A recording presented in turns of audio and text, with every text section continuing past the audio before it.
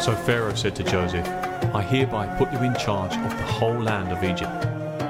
Then Pharaoh took his signet ring from his finger and put it on Joseph's finger. He dressed him in robes of fine linen and put a gold chain round his neck. He made him ride in a chariot as his second in command, and people shouted before him, Make way! Thus he put him in charge of the whole land of Egypt. Then Pharaoh said to Joseph, I am Pharaoh, but without your word, no one will lift a hand or foot in all Egypt. Pharaoh gave Joseph the name Zaphenath-Paneah and gave him Asenath, daughter of Potipherah, priest of On, to be his wife. And Joseph went throughout the land of Egypt. Joseph was 30 years old when he entered the service of Pharaoh, king of Egypt, and Joseph went out from Pharaoh's presence and travelled throughout Egypt. During the 7 years of abundance, the land produced plentifully. Joseph collected all the food produced in those 7 years of abundance in Egypt and stored it in the cities. In each city he put the food grown in the field surrounding it. Joseph stored up huge quantities of grain, like the sand of the sea. It was so much that he stopped keeping records because it was beyond measure. Before the years of famine came, 2 sons were born to Joseph by Asenath, daughter of Potipherah, priest of On. Joseph named his firstborn Manasseh and said, It is because God has made me forget all my trouble and all my father's household. The second son he named Ephraim and said, It is because God has made me fruitful in the land of my suffering. The 7 years of abundance in Egypt came to an end, and the 7 years of famine began, just as Joseph had said. There was famine in all the other lands, but in the whole land of Egypt there was food. When all Egypt began to feel the famine, the people cried to Pharaoh for food. Then Pharaoh told all the Egyptians, Go to Joseph and do what he tells you. When the famine had spread over the whole country, Joseph opened all the storehouses and sold grain to the Egyptians, for the famine was severe throughout Egypt. And all the world came to Egypt to buy grain from Joseph, because the famine was severe everywhere.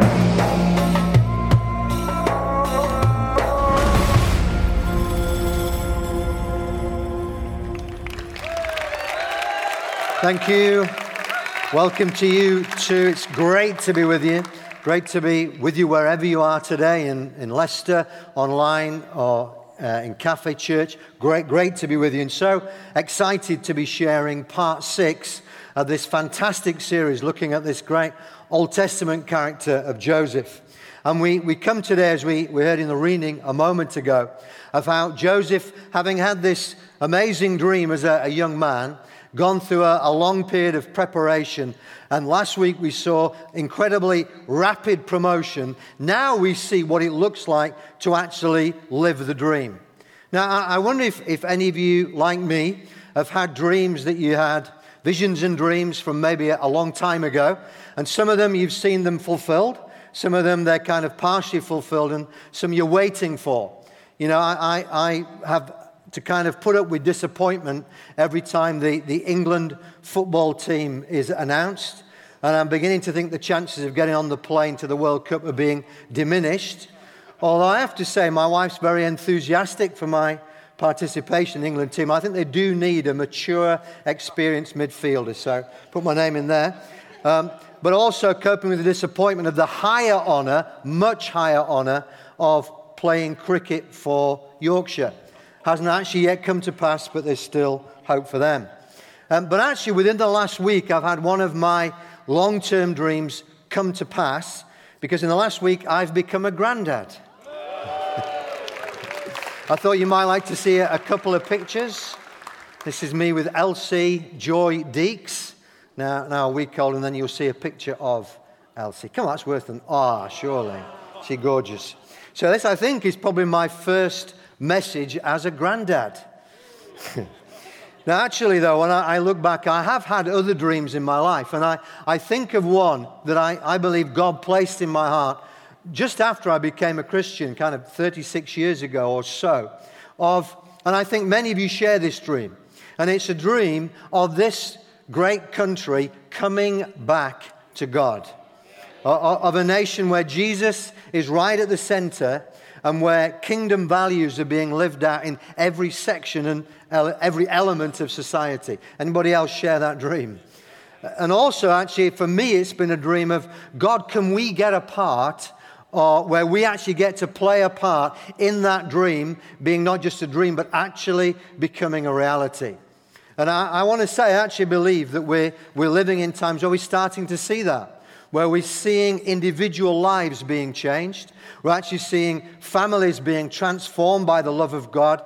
But can we believe for whole cities to be transformed by Jesus, maybe even whole nations? Now, that's actually a dream that I find incredible encouragement from in the passage that we've just heard read here. Because it's kind of, this passage for me is working on two levels. On one level, you've got this amazing story of how God loves to raise up an individual into a position of incredible influence. Just listen to what Pharaoh says to Joseph. He says, I hereby put you in charge of the whole of the land of Egypt. Isn't that amazing? Here we have a follower of Yahweh raised up into the position of prime minister over what was probably the most powerful nation on earth at that time, given the mandate for looking after, stewarding vast resources for millions of people, with a mandate to save a whole nation from impending disaster with starvation and famine. On one level, this is a story about how God loves to raise up individuals. But actually, there's a kind of a backdrop story that's going on, where what we see is a story of a God who wants to bring transformation, not only to individuals, but to a whole nation. And actually, how does he do that? He does it by raising up his people into positions of influence through whom his kingdom can come. Now, I believe that's good news for us today, because you don't have to be someone who's going to be raised up to be prime minister. Doesn't matter what your call is in life, God wants to use you to play your part in helping bring transformation, the rule and the reign of the king, wherever he's placed you. You've got a role to play in that. It's not just about the Josephs of this life. And what I want to do today, I want to share with you 4 lessons that we see from the life of Joseph. And in particular, I want you to think about these 4 lessons in the place where you spend most of your time, kind of when you're not in church gatherings. We need to be in church gatherings, and we need to be praying for our nation to turn to God. But here are 4 things that you and I can do during this coming week that actually help position us to play our part in helping see transformation come to this city and to this nation. How many of you want to see that? Want to play your part? Here we go. So these are 4 things we see in the life of Joseph. Number 1, be diligent. Now, I wonder if I was to ask you to imagine, what do you think living the dream actually looks like? Or imagine that you're asked to kind of paint a whole load of words onto a wall to describe what living the dream looks like. I wonder for how many of us the word diligent would actually feature.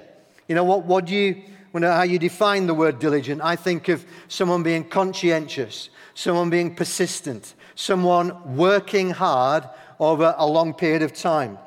The famous inventor, Thomas Edison, he put it like this. He said, opportunity is missed by most people because it is dressed in overalls and it looks like work. I wonder how many of you think of that when you think of living the dream. It comes dressed in overalls and it looks like work. You know, when I look at Joseph here he is. He's been given a vast range of resources to steward at his disposal. And I compare it to, what is it that God has given me to steward? What are the resources? What are the people? What are the things he's given me charge of? And I look at how diligent Joseph is in stewarding that, and I compare that to how I steward what God has given me. Because when you look at Joseph living the dream, what you don't see is a man with his feet up in a palace. What you see is a man, as Edison would say, dressed in overalls and working hard. I mean, look at how the writer to Genesis describes it. Genesis 41, verses 46 and onwards. It talks about, as soon as he's been in Pharaoh's presence, what does he do? He goes and he travels throughout the whole of Egypt. He does that for 7 years. Okay? He doesn't do 3 years and then get bored and go and do something else. He says, no, I've made a plan. Now I'm going to work the plan. for as long as it takes to do it. He sticks at it. He collects all the food. He makes sure it gets stored in all the cities. There's a diligence about making sure he's detailed in carrying out the plan. He stores up, the Bible says, huge quantities of grain, and then goes on to say he keeps records. I kind of love that image of Joseph here living the dream. There he is with his Egyptian agrarian spreadsheet, and he's measuring out the amount of grain that's being stored. This is what it looks like to live the dream. Now, I don't know about you, but over the last 30 years of my life or so, I have to keep learning the benefit and the value of diligence. It's not something that comes particularly naturally to me. And I began to learn it when I first started teaching. I spent 20 years teaching. And I can remember first heading into the profession. And some of you may not believe this, but I was pretty naive about the amount of work and diligence, attention to detail, that will be required in order to be a success at teaching. In fact, I can still remember all those years back, my very first lesson observation, when the inspector came to look at this very green teacher. And what an absolute disaster it was because of my lack of diligence. And I can remember crying all the way from Sunderland to Durham in the back of his car. Definitely worth an hour. But actually, over time, what I discovered as well, not only the power of diligence, but what a blessing it is. You know, over time, I began to learn how you need to plan well, how you need to get to know the children that you're teaching, how you need to get your resources together. I can tell you, whoa, what joy at the end of a day to put all my resources out at the front of my classroom with a nice little pile for every group that was coming in, sleep well at night and coming in the next morning, look at it all out there and think, we're ready for the day. Diligence brings incredible blessing. But you know, actually, diligence can often be, certainly it was in my life, many times, it can be the difference between success and failure. You think of Joseph. I'm pretty sure the people of Egypt and the surrounding region were glad at a level of life and death, starvation or food, that Joseph didn't stop after 3 years. But he kept going all the way to 7 years, storing it all up. In the early 20th century, 1911, two men were involved in a race to see who could be the first human being to reach the South Pole. And they put together two teams. One was led by a man called Amundsen. The other was led by a guy called Scott. And many of you will know the story. In many ways, the two teams were very equally matched. They were both of a similar level of experience. They both had incredible financial resources behind them. They both had a good team who they were working with. But there was one significant difference in terms of the way in which they approached the actual task. Amundsen developed what has been called the 20-mile march. And what he decided with his team, they made a decision they would do up to and as close to 20 miles a day every single day. So even when the weather was good, they wouldn't do more than they could. They'd actually steward their energy well. But when it was blowing a blizzard and freezing cold, they would still seek to do 18 to 20 miles a day. Scott, on the other hand, he took on a totally different method. He said to his team, what we'll do is we'll take advantage of when the weather's good. We'll go as far as we can. But when the weather's bad, we will just sit in our tents and we'll wait for the bad weather to pass. Now, as I'm sure you know, the one who got there first was Amundsen. For him, it was an incredible success. He and his team were the first human beings to stand at the South Pole. They won by a massive 34 days. But actually, tragically, not only did Scott's team fail to get there as fast, tragically, all 5 of his team died on the way back. Now, you could say, why? Because of a lack of diligence, of stepping in day after day, just making that step in when things are good and when they're not so good. Let me ask you today, thinking of the place where you spend most of your week, what is your equivalent of the 20-mile march? What is the thing that actually you're doing which is honoring God? It may not be fun, it may not be exciting, but actually it's part of God's plan for your and my life to be diligent in what we do during the week. Let's be those who are diligent. Careful, consistent. So number one, first thing we see from Joseph is let's be diligent. Now here's the thing, and we see this again and again in Scripture. When you find a diligent person who is under the favor of God, they will gain increased levels of promotion and influence.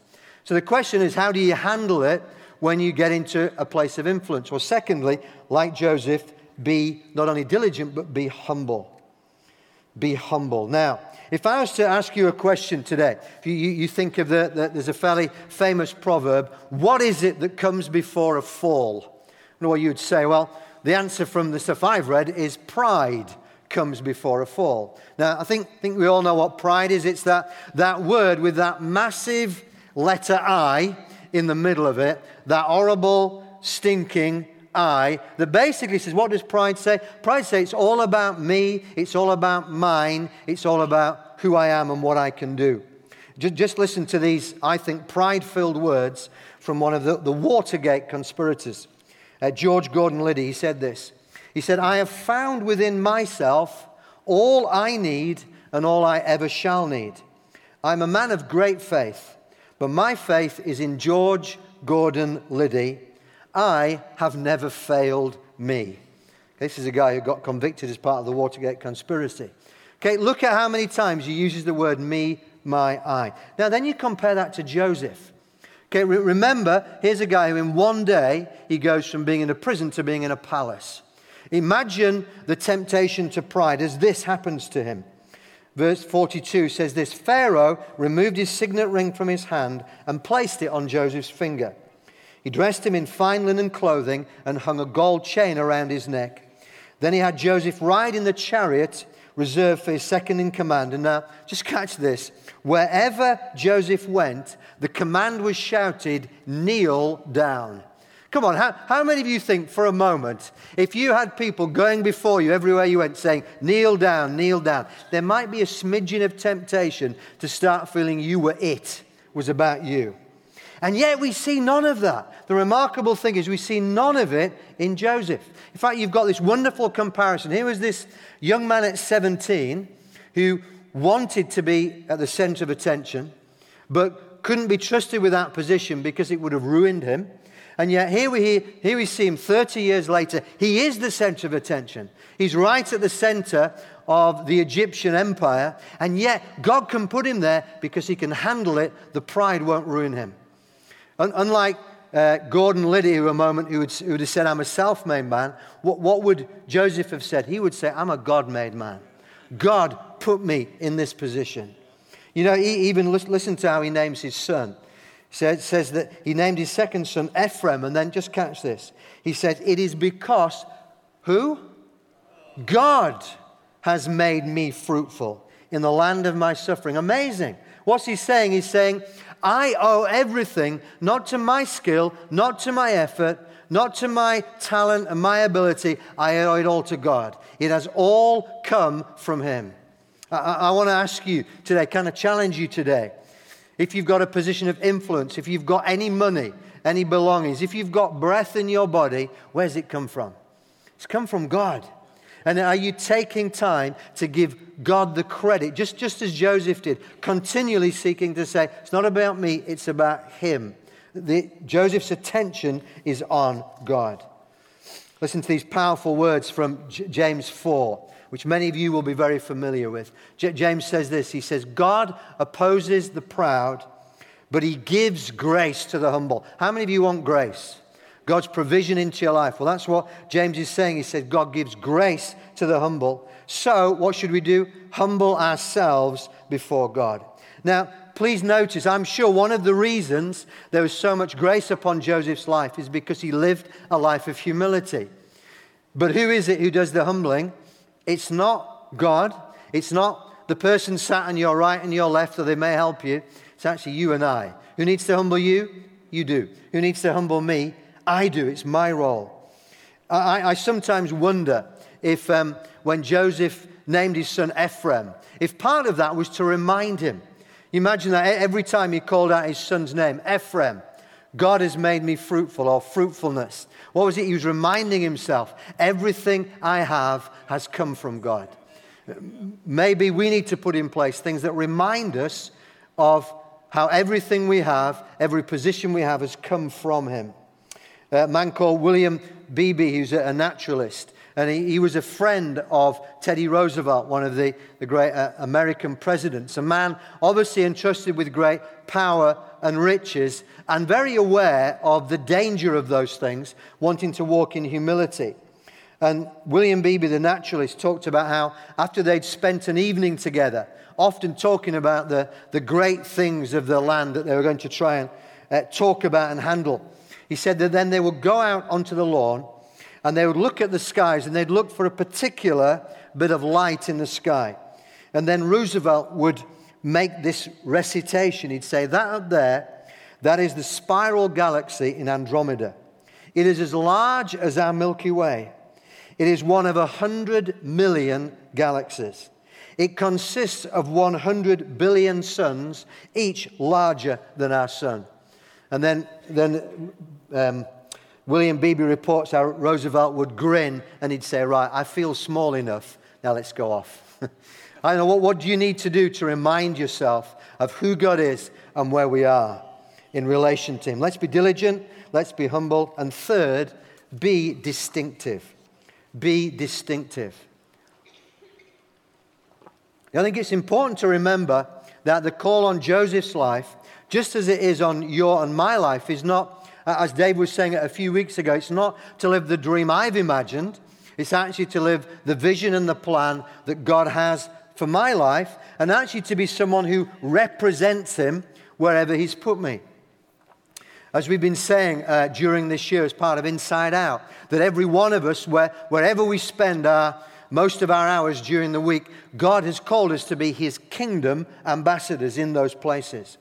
Now, it's clear from history that almost every Christian who's walked the planet in this whole area of kingdom ambassador and of being called to be distinctive faces at least two challenges, two extremes. On one extreme, there is the danger of becoming totally disengaged from the world. People who are very serious about wanting to follow Jesus, really love God, but actually there's no engagement in the world. And actually when we're at this extreme here, we've got a message about the goodness of God, but also we've got no one to tell it to. The other extreme is to become absolutely engaged in the world, but so engaged in the world that we actually end up merging completely with it, so that there's no difference between us in values, in the way in which we live, in the things that are priorities in our life. So actually, although we've got an audience, we've got very little to tell them. Now, when you look at Joseph, the good news about Joseph is he manages this tension absolutely brilliantly. He's both fully engaged in the Egyptian life and he's incredibly distinctive. Now look at it. How was he involved? Well, here is a man who gets so involved in the life of Egypt that when his brothers see him a few years later, they actually can't recognize him. Here's a guy, when you look at his life, he's got an Egyptian haircut. He lives in Egypt. He's married to an Egyptian. He speaks Egyptian. He presumably talks like an Egyptian. And in the immortal words of the Bangles, I guess he would even walk like an Egyptian.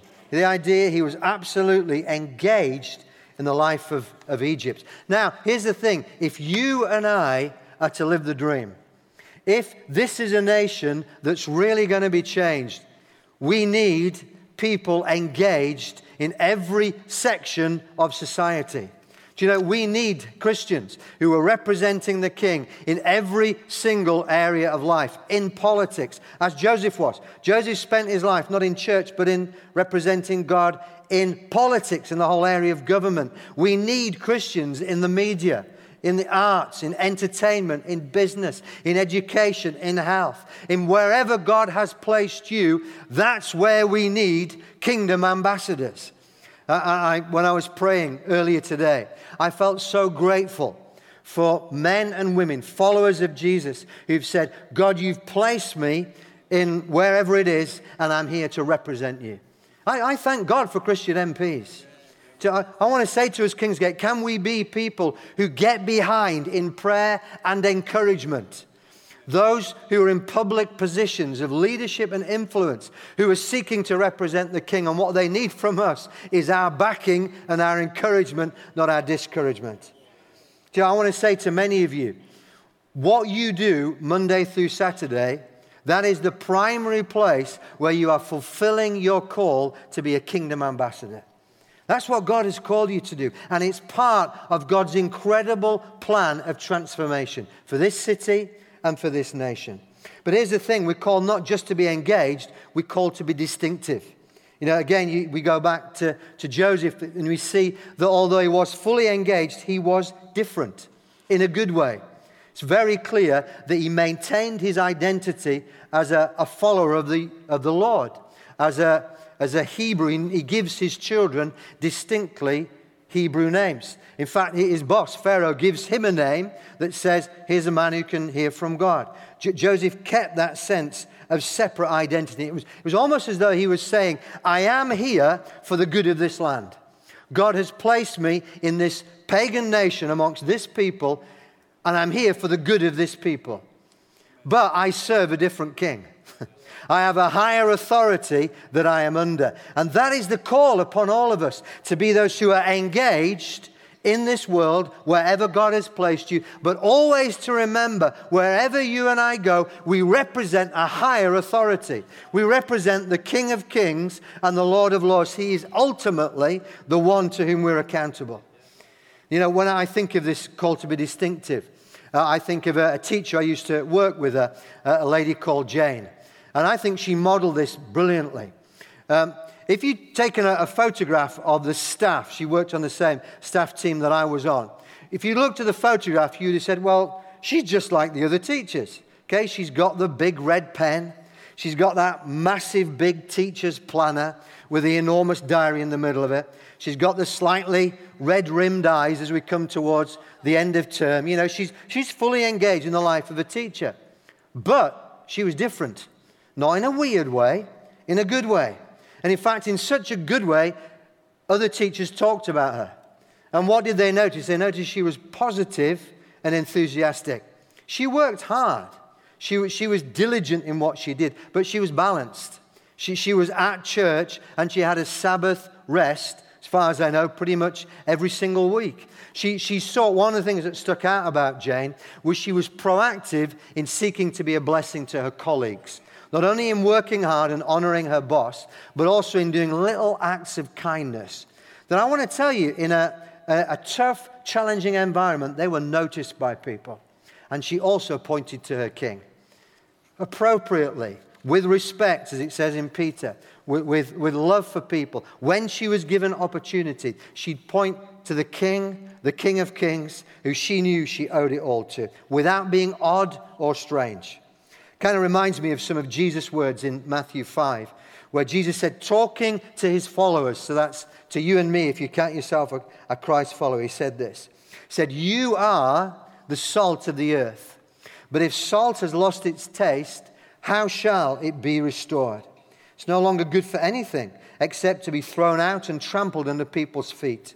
You are the light of the world. A city set on a hill cannot be hidden, nor do people light a lamp and put it under a basket, but on a stand, and it gives light to all in the house. In the same way, let your light shine before others, so they may see your good works and give glory to your Father who is in heaven. I want to ask you, what's your challenge today? Is it to become more engaged? That's my challenge, okay? I spend most of my time with Christians. The challenge for me is, how can I be more engaged in the world? Maybe your challenge is you realize that there's a tendency to give into the urge to merge. Can I encourage you? Ask for God's grace. Ask for God to give you a fresh love for the people around you, and to give you that awareness that every time and everywhere you go, you are representing the King. Let's be diligent. Let's be humble. And if we're to change a nation and play our part, let's be a blessing. Let's be a blessing. You know, if you think back to when Joseph first received his dream, think about that young man at 17. And imagine what he was thinking about as he started to think about his dream. Who do you think he thought would be the main beneficiary of him living his dream. I think he thought he would be the main beneficiary of him. Do you understand what I'm saying? Of him living his dream. But actually, what becomes clear when he actually comes to live the dream is the main beneficiaries were not Joseph. They were the millions of people who were facing potential starvation and death. Actually, when we come to live the dream, it's not primarily about me being blessed, although God does want to do that. It's about me being blessed in order to be a blessing to other people. Do you know, that is God's plan for your life. God wants to bless you, yes, to give you a sense of purpose and joy, but primarily in order that you and I would become a blessing to other people. Just listen to the amazing promise. This is a promise that came to Joseph's great-grandfather, Abraham. God said this to Abraham. He said, I will bless you. I hope you know God wants to bless you. And I hope you're in a place where you're experiencing the goodness and the blessing of God. I will bless you, and I will make your descendants into a great nation. Catch this promise. Everyone on earth will be blessed because of you. Here we have God's plan for transformation in the world, and it's through ordinary people like you and me whom God blesses and then positions us in places and said, right, now you go and you be a blessing to other people. That's God's plan. God's A1 plan for, as he says here, to bless the whole earth. Now, when you look at Joseph, you look at the amazing conclusion to this chapter of his life. It says this in verse 56. It said, when the famine had spread over the whole country, Joseph opened all the storehouses and sold grain to the Egyptians, for the famine was severe throughout Egypt. And all the world came to Egypt to buy grain from Joseph because the famine was severe everywhere. Oh, I love that phrase. Do you catch that phrase? What does Joseph do? He's collected this amount of grain that is without measure. Actually, he says they had to stop taking measures. He's got these grain stores. What does he do? He opens the storehouse. Catch that phrase. He opens the storehouse. Imagine it in the natural sense of it. All these people who were literally on the edge of starvation, millions of them, from the nation of Egypt first, and then actually from the surrounding nations, coming to Joseph for what? To find life.